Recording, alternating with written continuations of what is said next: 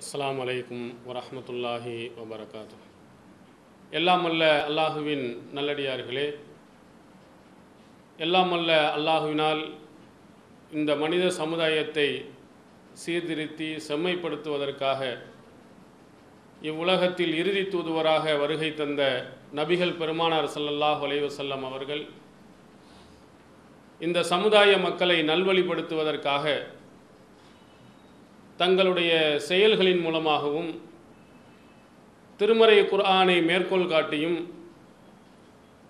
அவர்களுடைய நேரடியான அறிவுரைகளின் மூலமாகவும் இந்த சமுதாய மக்களுக்கு நல்லுரைகளை அவர்கள் கொடுத்திருக்கிறார்கள்.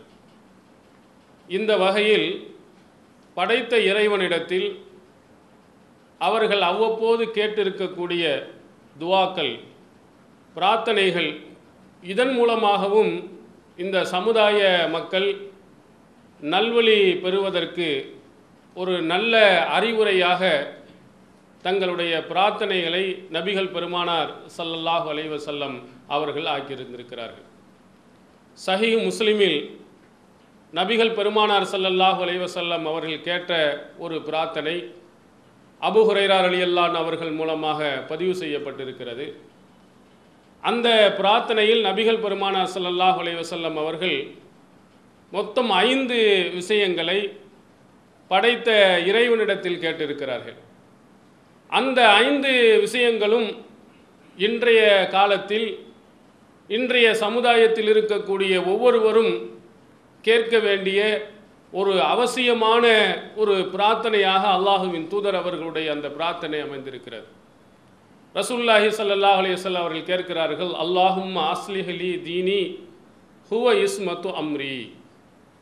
முதலாவது பிரார்த்தனையாக நபிகள் பெருமானார் ஸல்லல்லாஹு அலைஹி வஸல்லம் அவர்கள் அல்லாஹ்விடத்தில் கேட்கிறார்கள், என்னுடைய இறைவா, என்னுடைய செயல்கள் அனைத்திற்கும் அரணாக பாதுகாப்பாக திகழக்கூடிய என்னுடைய மார்க்கத்தை எனக்கு சீர்படுத்தி வைப்பாயாக.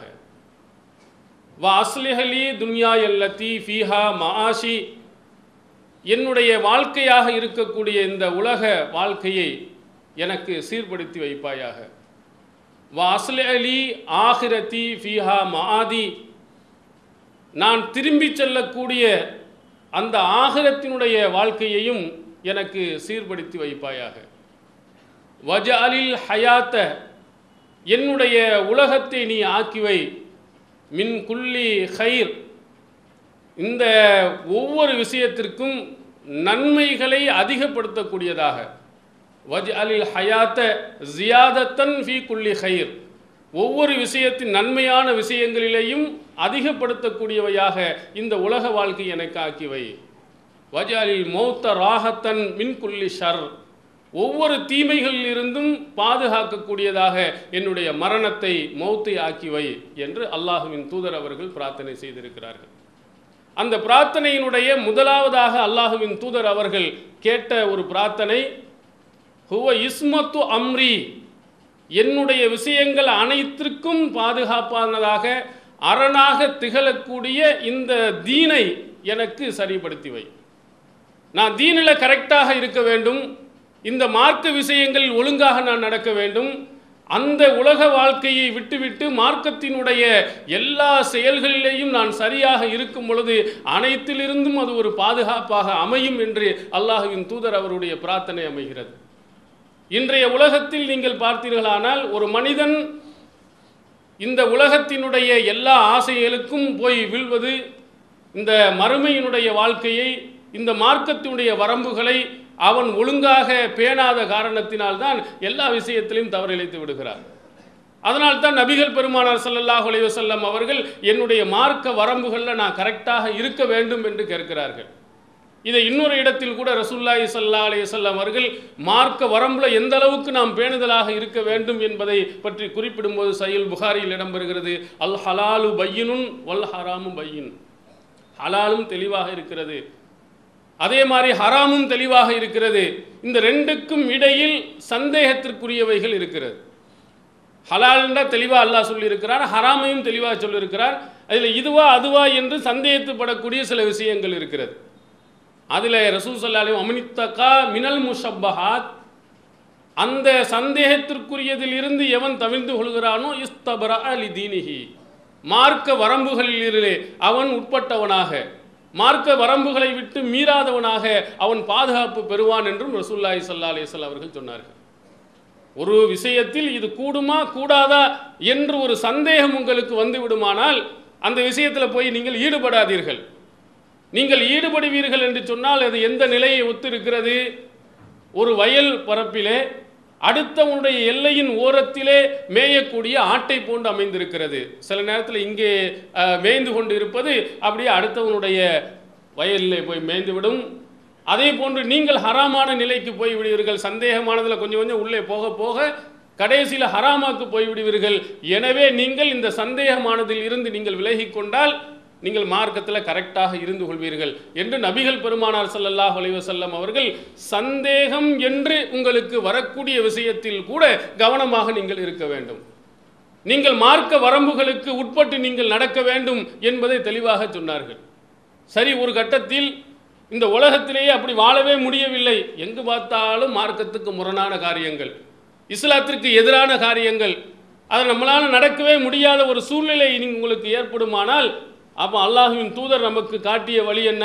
சரி, பரவாயில்லை, போய் செஞ்சுட்டு போன்னு சொல்லலை. ஒரு முஸ்லீமாக இருக்கக்கூடியவனுக்கு அப்படி ஒரு சூழ்நிலை வரும் என்றும் சொன்னார்கள். பிற்காலத்தில் ரொம்ப எல்லாமே ஹராமிலேயே மூழ்கி போகக்கூடிய ஒரு சூழ்நிலை வருகின்ற பொழுது ஒரு முஸ்லீமுடைய செல்வமாக இருக்கக்கூடியது ஹைரு மாலில் முஸ்லிமி கனமுன், முஸ்லீமுடைய மிகப்பெரிய செல்வமாக ஆடுதான் இருக்கும். அதை ஓட்டிக்கொண்டு போவான். ஷாஃபுல் ஜிபாலி ஓ மாக்கில் கத்தரி, மலையினுடைய உச்சிக்கும் மழை பொழியக்கூடிய இடத்திற்கும் அந்த ஆட்டுடன் அவன் கொண்டு போய் செல்லுவான். எதற்காக? யஃபிருல் தீனிஹி மினல் ஃபித்தன், அந்த குழப்பத்திலிருந்து பாதுகாப்பு பெறுவதற்காக, மார்க்கத்தின் வரம்புகளை பேண வேண்டும் என்பதற்காக மலை உச்சிக்கு போய் விடுவானே தவிர இங்கே இருக்க மாட்டான் என்றும் சொன்னார்கள்.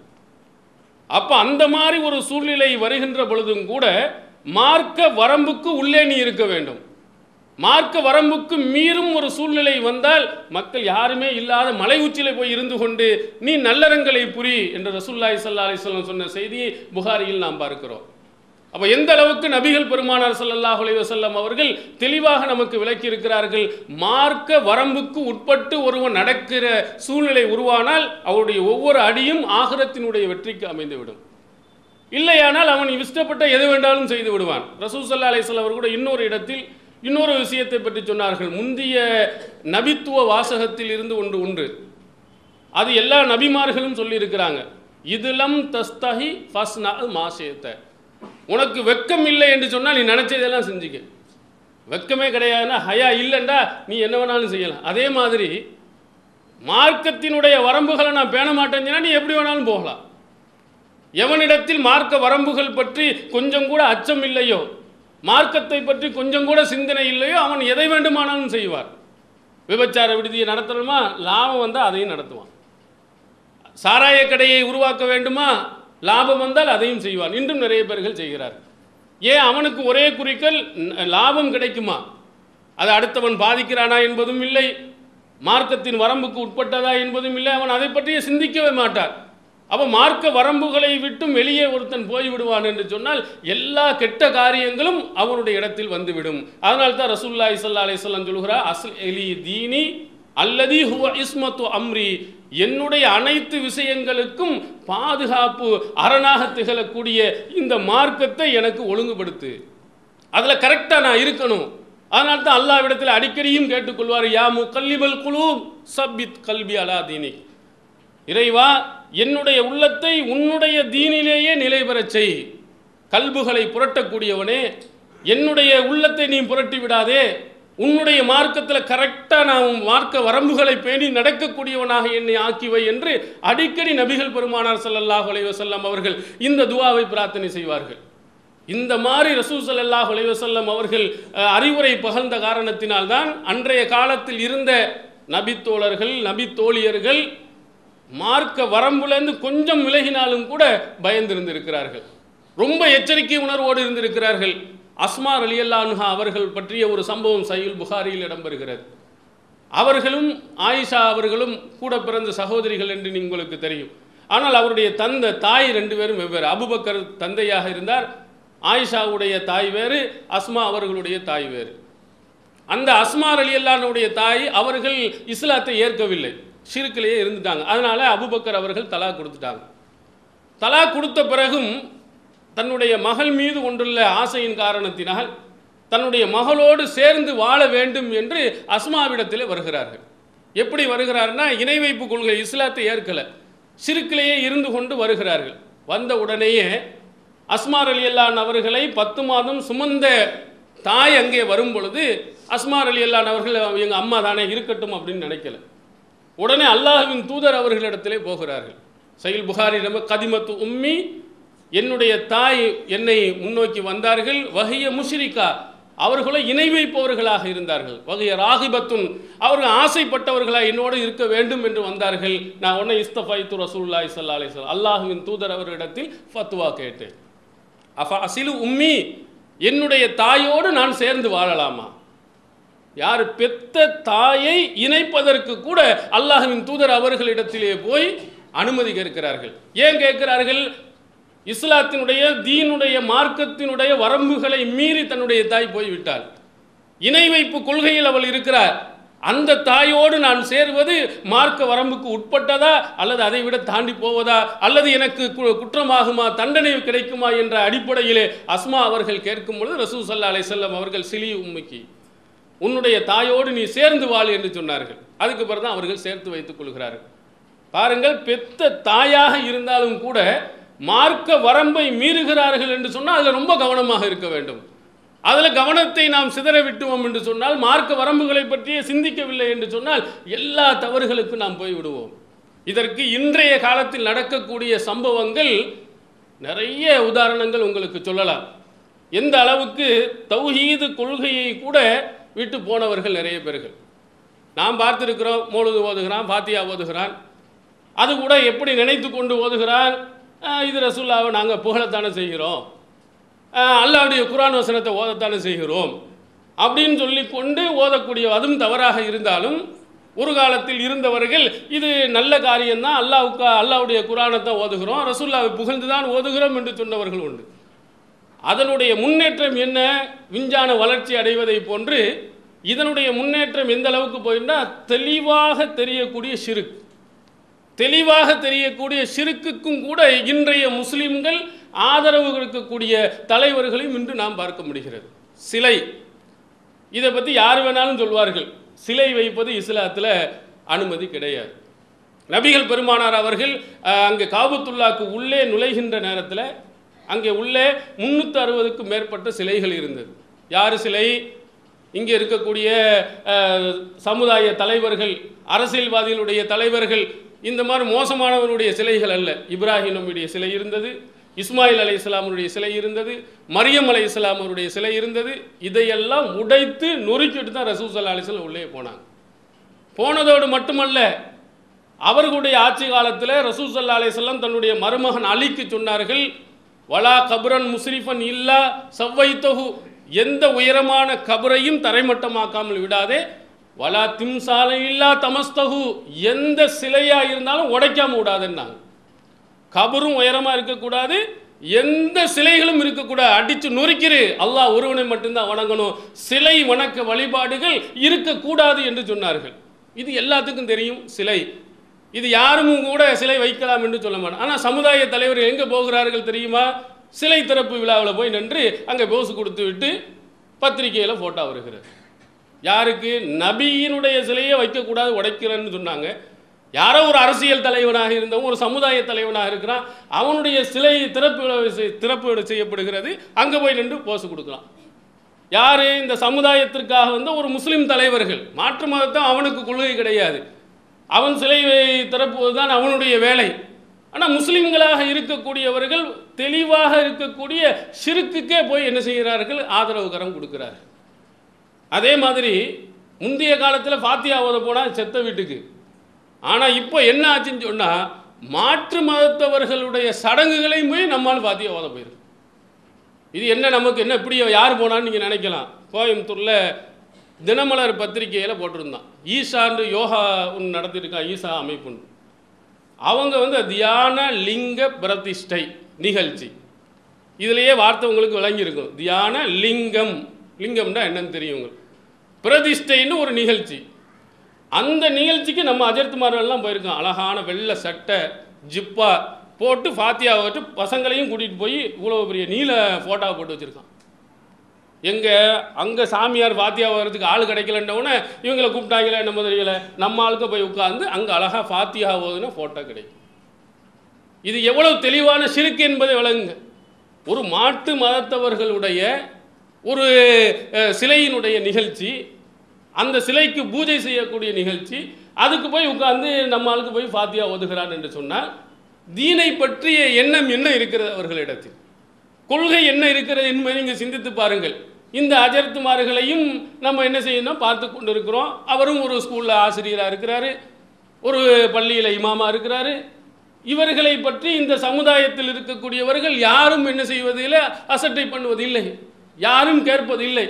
கேட்கக்கூடிய நம்ம ஜமாத்து மட்டும்தான் கேட்குறோம். கேட்டால் என்ன, இவங்களுக்கு இதே வேலை, அடுத்தவங்கள குறை சொல்லிக்கிட்டே இருப்பாங்க. இதை செய்யாது, அதை செய்யாது, அப்படி பண்ணாது, இப்படி பண்ணாது, அங்கே போகாது, இங்கே போகாதேன்னு ஒரே கெடுபிடி. இப்படி நம்மை பற்றி விமர்சனம் பண்ணக்கூடியவர் நிறையவர்கள் இருக்கிறாங்க. நல்ல ஜமாத்து தான், ஆனால் அந்த கல்யாணத்துக்கு மட்டும் ரொம்ப கெடுபிடி பண்ணுறாங்க. அது செய்யக்கூடாது, ரொம்ப பிரம்மாண்டமான விளம்பரங்கள் பண்ணக்கூடாது, மண்டபத்தில் வைக்கக்கூடாது, இப்படியெல்லாம் நம்மை குறை சொல்லி கொண்டு இருக்கக்கூடியவர்கள். நம்ம தான் இந்த மாதிரி அநியாயத்திற்கு எதிராக சின்னதாக இருந்தாலும் சரி பெரியதாக இருந்தாலும் நம்ம சுட்டி காட்டுகிறோம். ஆனால் இந்த ஜமாத்தில் இருக்கக்கூடிய அங்கே ஊரில் இருக்க யாரும் ஒரு எதிர்ப்பு குரல் கொடுக்கல. இவ்வளோ ஒரு மோசமான ஒரு நிகழ்ச்சி நடக்கிறது இல்லை. அதே மாதிரி காஞ்சிபுரத்தில் ஒரு கோயில், அது தொல்பொருள் ஆராய்ச்சி கைப்பற்ற போகிறதாம். உடனடியாக மாற்று மதத்தவர்கள் எல்லாம் கொதிக்கிறார்கள். சரி, அவன் கொதிக்கிறான். ஏன் காரணம் என்ன, தொல்பொருள் ஆராய்ச்சி நிறுவனம் போய் அதை கைப்பற்றி விட்டார்கள் என்று சொன்னால் பூஜை செய்ய முடியாது, தினசரி பூஜைக்கு இடையூறாக இருக்கும், அதனால் உள்ளூர் மக்களுக்கே கொடுக்க வேண்டும் அப்படின்ட்டு ஒரு கோரிக்கை வைத்து அங்கே ஒரு நிகழ்ச்சி நடக்குது, ஒரு கோரிக்கை போராட்டங்கள் நடக்குது, ஒரு மாநாடு நடக்குது. அதில் நம்ம சமூக தலைவரும் தொப்பியை போட்டு கையை அப்படி பிடிச்சிக்கிட்டு, யார் கையே இல்லை கணேசனுடைய பிஜேபியினுடைய முக்கிய தலைவரோட கையோடு பிடிச்சி நிற்கிறார். கொஞ்சம் சிந்தித்து பாருங்கள், எந்த நிகழ்ச்சிக்கு இவன் யார்? கொஞ்ச நாளைக்கு முன்னாடியே டிவியில் வந்து இடஒதுக்கீடை எதிர்த்து பேசினான். முஸ்லீம்கள் கள்ளத்தனமாக இடஒதுக்கீடு வாங்குறாங்க, இடஒதுக்கீடு முஸ்லீம்களுக்கு கொடுக்கக்கூடாது. இதுக்கு இதே கட்சியை சார்ந்தவர் பதிலும் சொல்லியிருக்கிறார். இஸ்லாத்திற்கு எதிராக, முஸ்லீம்களுடைய வளர்ச்சிக்கு எதிராக ஒருவனுக்கு அவனோட கைகோர்த்து ரசூல் ஸல்லல்லாஹு அலைஹி வஸல்லம் அவர்கள் சொன்னார்களே, யாரோட நீ தொடர்பு வைக்கணும், எவனை நண்பனாக நீ வைக்கணும், அழகாக ஒரு உதாரணத்தோடு சொன்னாங்க. நல்ல நண்பன், அதற்கு உதாரணம் என்ன, கஸ்தூரியை விற்கிற மாதிரி, நறுமணத்தை விற்கிற மாதிரி. அந்த நறுமணம் கிடைக்காட்டா கூட கொஞ்சம் ஓரத்தில் ஒட்டிக்கிட்டாலே கொஞ்சம் நறுமணம் உனக்கு உன்னுடைய ஆடைகளில் கமலும். அதே சொல்வார்கள், தமிழோட ஒரு பழமொழி சொல்வார்கள், பூவோடு சேர்ந்த நாறு மணக்கும் அப்படிங்கிற மாதிரி. நல்லவனோடு போய் சேர்ந்தா கூட நீ செய்யாட்டால அந்த வாசனை கொஞ்சமாவது ஒட்டும். அதே தீயவன் யாரு, கொல்லன் இருக்கிறான, நெருப்பை இது கொண்டு இருக்கிறான அந்த கொல்லனுக்கு உதாரணம். அவனோட போய் சேர்ந்தி அவன் பக்கத்தில் போய் உட்கார்ந்தியண்டா என்ன செய்யும், அதனுடைய நெருப்பு துகள்கள் உன் மேலே பட்டு உன்னுடைய ஆடையை அழித்து விடும். கெட்டவனோட சேராதே, இஸ்லாத்துக்கு எதிரானவோட இருக்காதே அப்படின்னு இஸ்லாமிய மார்க்கம் நமக்கு சொல்லித் தருகிறது. ஆனால் என்ன, இவரோட கைகோர்க்கிறார். சரி, நல்ல விஷயத்துக்கா, எதற்காக, தினசரி பூஜை நடத்த வேண்டும், அதற்காக நீ மத்திய அரசு கைப்பற்றக்கூடாது, தொழில் துறை என்ன செய்ய கைப்பற்றக்கூடாது என்பதற்காக போய் இப்படி கைதூக்கக்கூடியவர்களை நாம் பார்க்கிறோம்.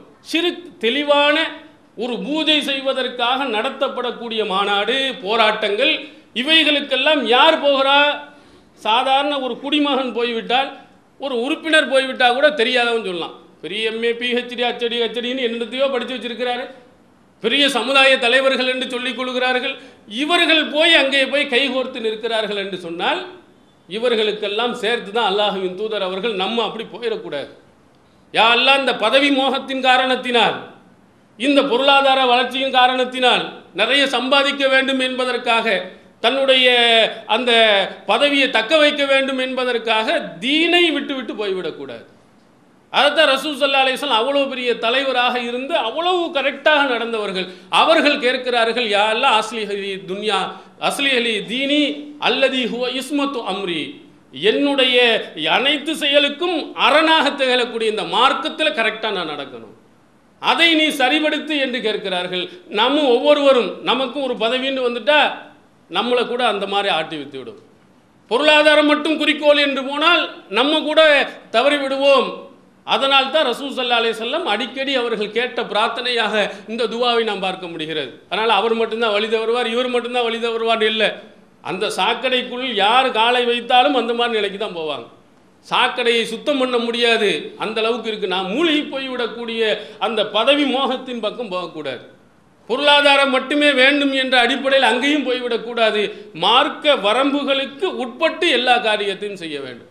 ரசூல் ஸல்லல்லாஹு அலைஹி வஸல்லம் அவர்கள் எப்படி மார்க்கத்துக்கு உட்பட்டு இந்த சமுதாயத்தில் நடக்கக்கூடிய அநியாயங்களை தட்டி கேட்டார்களோ, அந்த தீமைகளை எதிர்த்து போராடினார்களோ, அதே போன்று நம்மளும் மார்க்கத்துக்கு உட்பட்டு நடக்க வேண்டும்.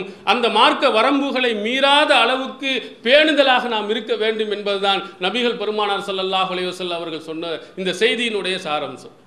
அடுத்ததாக ரசூல் ஸல்லல்லாஹு அலைஹி வஸல்லம் அவர்கள் சொன்னார்கள், இந்த உலகம் அருமை மட்டுமல்ல, இந்த உலகத்திலேயும் நாம் நல்லவனாக இருக்க வேண்டும். அதிலையும் என்னுடைய பொருளாதாரம் கொஞ்சமாவது இருக்க வேண்டும். அடுத்தவன்கிட்ட கையேந்தி கொண்டு அடுத்தவர்களிடத்திலே கேவலப்பட்டு கொண்டு என்னுடைய நிலை இல்லாமல் இந்த உலகத்தில் நான் வாழ்வதற்குரிய நல்நிலையை ஏற்படுத்து. வாஸ்லிஹி துன்யா அல்லதி ஃபீஹா மஆஷி, என்னுடைய வாழ்க்கை அமைந்திருக்கக்கூடிய இந்த துன்யாவையும் சரிப்படுத்து, அதையும் ஒரு நல்நிலைக்கு என்னை ஆளாக்கு என்று ரசூலுல்லாஹி ஸல்லல்லாஹு அலைஹி வஸல்லம் உலகத்திலேயும் ஒரு நல்நிலை எனக்கு ஆளாக்கிரு. உலகே மார்க்கமே என்று நீ போய்விடாமல் இந்த உலகத்திலேயும் கொஞ்சம் நல்நிலையை ஆளாக்கு என்று அல்லாஹ்வின் தூதர் அவர்கள் சொன்னார்கள். அதற்கடுத்ததாக முக்கியமாக அந்த முதலாவது செய்தியினுடைய அடிப்படையாக அடுத்ததாக சொன்னார்கள், வாஸ்லி ஆகிரத்தி ஃபீஹா மஆதி, நான் திரும்பி செல்லக்கூடிய அந்த ஆகிரத் அதுவும் எனக்கு நல்லதாக இருக்க வேண்டும். இந்த உலகத்தில் நான் நல்லதை பெற்றுக்கொள்வதை போன்று ஆகிரத்திலையும் நான் நல்லதை பெற்றுக்கொள்ள வேண்டும். அந்த ஆகிரத்துக்கு அடிப்படையாக அமைந்த எல்லா செயல்களும் எனக்கு இருக்க வேண்டும். மறுமையினுடைய வெற்றியை தரக்கூடிய என்ன நல்ல காரியங்களாக இருந்தாலும் உடனே போய் சொல்லணும்.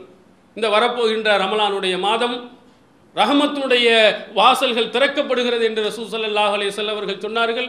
அப்போ அந்த ரஹமத்துடைய வாசல்கள் திறக்கக்கூடிய அந்த மாதங்களெல்லாம் நல்லறங்கள் செய்து ஆகிரத்தினுடைய வெற்றி அடிப்படை. அதனால் நீங்கள் ஒவ்வொரு விஷயத்திலையும் நீங்கள் கவனம் கொள்ள வேண்டும். இதில் ஆகிரத்தினுடைய வெற்றி நமக்கு கிடைக்குமா, நாம் திரும்பக்கூடிய ஆகிரத்திலே நல்நிலையை நமக்கு கிடைக்குமா என்பதை யோசித்து பார்க்க வேண்டும் என்பதனால் அல்லாஹ்வின் தூதர் அவர்கள், யா அல்லாஹ், நான் திரும்பக்கூடிய அந்த ஆகிரத்தை எனக்கு நல்நிலையை ஆளாக்கு. அதனால் தான் ரசூல் ஸல்லல்லாஹு அலைஹி வஸல்லம் தன்னுடைய ஒவ்வொரு கட்டங்களிலையும் இந்த ஆகிரத்தை எதிர்பார்த்து சொன்னார்கள். தனக்கு ரொம்ப கஷ்டம் சிரமம் வருகின்ற நேரத்தில் சிலர்கள் இந்த உலகத்தினுடைய இன்பத்தை கொஞ்சம் சுட்டி காட்டினாங்க. பார்த்தீங்களா, அவன் இப்படி இருக்கானே, இவன் இப்படி இருக்கிறானே அப்படின்னு சொல்லும்போது ரசூல் ஸல்லல்லாஹு அலைஹி வஸல்லம் அந்த ஆசை வார்த்தைக்கு மயங்கலை. உமர் பின் கத்தாப் ரலியல்லாஹு அன்ஹு அவர்களே வந்து ரசூலுல்லாஹ்ட்ட சொல்லுகிறார்கள். அவர்களை பார்க்க வருகின்ற பொழுது முதுகிலே அந்த ஈச்சம் பாயினுடைய அந்த சுவடுகள் எல்லாம் அப்படியே படிந்திருக்கிறது. பார்த்து விட்டு அழுகிறார்கள் உமர் அவர்கள். அவர்களுடைய இப்போ ஈச்சம்பாயில வைத்து அதனுடைய தலையணையை பார்த்தீங்கன்னா சருகுகள் தோல் பையிலே வைக்கப்பட்டு அதை ஒரு தலையணையாக வைத்து கால் பகுதியில் பார்த்தா அங்கே மெத்த கிடையாது, அந்த ஈச்சை மரத்தினுடைய அந்த இலைகள் எல்லாம் இருக்குது, அதை போட்டு அது மேலே காலை வைத்திருக்கிறாங்க.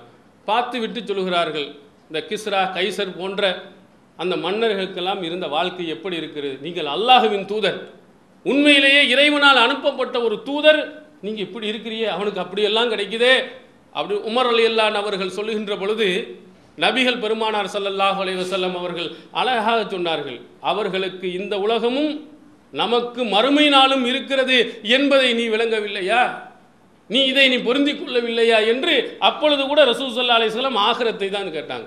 ஆகிரத்தில் அல்லாஹ் எனக்கு நல்லதை தர வேண்டும், ஆகிரத்தினுடைய வாழ்க்கை எனக்கு நல்ல முறையில் அமைக்க வேண்டும் என்று ஆசைப்படுகிறேன் என்ற கருத்தை உமர் பின் கத்தாப் ரலியல்லாஹு அன்ஹு அவர்களுக்கு சொன்னார்கள்.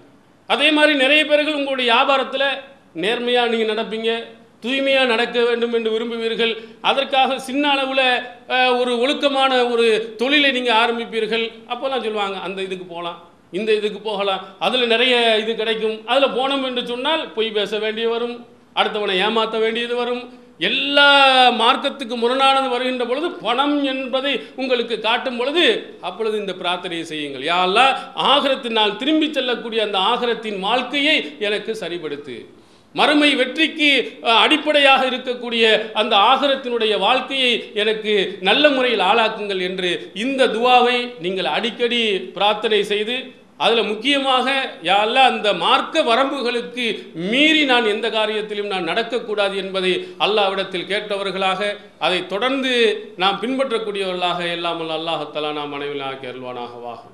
எல்லாம் அல்ல அல்லாஹுவின் நல்லடியார்களே, நபிகள் பெருமானார் ஸல்லல்லாஹு அலைஹி வஸல்லம் அவர்கள் கேட்ட அந்த பிரார்த்தனையில் இறுதியாக அவர்கள் 2 விஷயத்தை கேட்டிருக்கிறார்கள். வஜஅலில் ஹயாத்த ஜியாதத்தன் ஃபீ குல்லி ஹைரின், என்னுடைய இந்த ஹயாத்தை வாழ்நாளை ஒவ்வொரு நன்மையான விஷயங்களையும் அதிகப்படுத்தி கொள்வதற்கு ஆக்கு. நான் ரொம்ப நாள் நான் வாழ வேண்டும் என்று சொன்னால் நிறைய நன்மைகளை நான் அதிகமாக செய்ய வேண்டும். வாழ்நாள் ரொம்ப நேரம் வாழ்ந்தோம், ரொம்ப காலம் வாழ்ந்தான், 100 வருஷம் வாழ்ந்தான், 110 வருடம் வாழ்ந்தான் என்பது பெரிதல்ல. அத்தனை வருடம் வாழ்ந்தாலும் நன்மைகளை நான் நிறைய என்ன செய்ய வேண்டும்? நான் செய்ய வேண்டும். நன்மையான காரியங்களை அதிகம் நான் செய்ய வேண்டும். அப்படிப்பட்ட ஒரு நல்நிலையை எனக்கு ஏற்படுத்து என்று நபிகள் பெருமானார் அவர்கள் நமக்கு சொல்லியிருக்காங்க. இன்னொரு செய்தியில் எவன் சிறந்தவனாக இருக்கிறான்னு சொன்னால் அவனுடைய வாழ்நாள் அதிகமாகணும், அதே மாதிரி அமல்களும் அதிகம். நம்முடைய வாழ்நாள் அதிகமாக ஆக நம்முடைய அமல்களும் நிறைய செய்ய வேண்டும். அதனால் வாழ்க்கையில் இருக்கக்கூடியதில் நல்ல காரியங்கள் நாம் எவ்வளவு செய்திருக்கிறோம், இந்த உலகத்தில் இத்தனை வருடங்கள் வாழ்ந்து நன்மையான காரியங்கள் எந்த அளவுக்கு நாம் முக்கியத்துவம் கொடுத்திருக்கிறோம் என்பதை நாம் எண்ணியும் பார்க்க வேண்டும். அல்லாஹ்விடத்தில் கேட்கணும், யா அல்லாஹ் நான் வாழக்கூடிய நாள்களில் நல்ல விஷயங்களில் நிறைய செய்துக்கிட்டே இருக்கணும். நல்ல திடகாத்திரமான உடம்பு, நல்ல வலிமையான உடல், போராட்டங்கள் அப்படின்னு சொன்னால் முதல்ல நாம் இருக்க வேண்டும். போராட்ட களங்களில் தேவையான பொருட்களை சுமந்து செல்லக்கூடியவர்களாக, அதற்கு உதவி செய்யக்கூடியவர்களாக நம்முடைய வாழ்நாளில் இருக்கும் பொழுது நம்ம வாழ்ந்த காலங்களெல்லாம் நன்மையான காரியங்களில் முதலாவதாக நம்ம இருந்தோம், நிறைய நன்மைகளை பெற்றுக்கொண்டோம் என்ற ஒரு நிலையை நாம் உருவாக்க வேண்டும். அடுத்ததாக ரசூலுல்லாஹி ஸல்லல்லாஹு அலைஹி வஸல்லம் அவர்கள் சொன்னார்கள், வஜ்அல் மௌத ராஹத்தன் மின் குல்லி ஷர், ஒவ்வொரு தீமையிலிருந்தும் என்னை பாதுகாக்கக்கூடிய அரணாக மௌத்தாக்கிறது. நான் இருந்தேன்டா நிறைய தீமைகளை தான் செய்வேன் அப்படின்னா யாரெல்லாம் எனக்கு மௌத்தை கொடுத்து என்னை ராகத்தாக்கி விட்டு.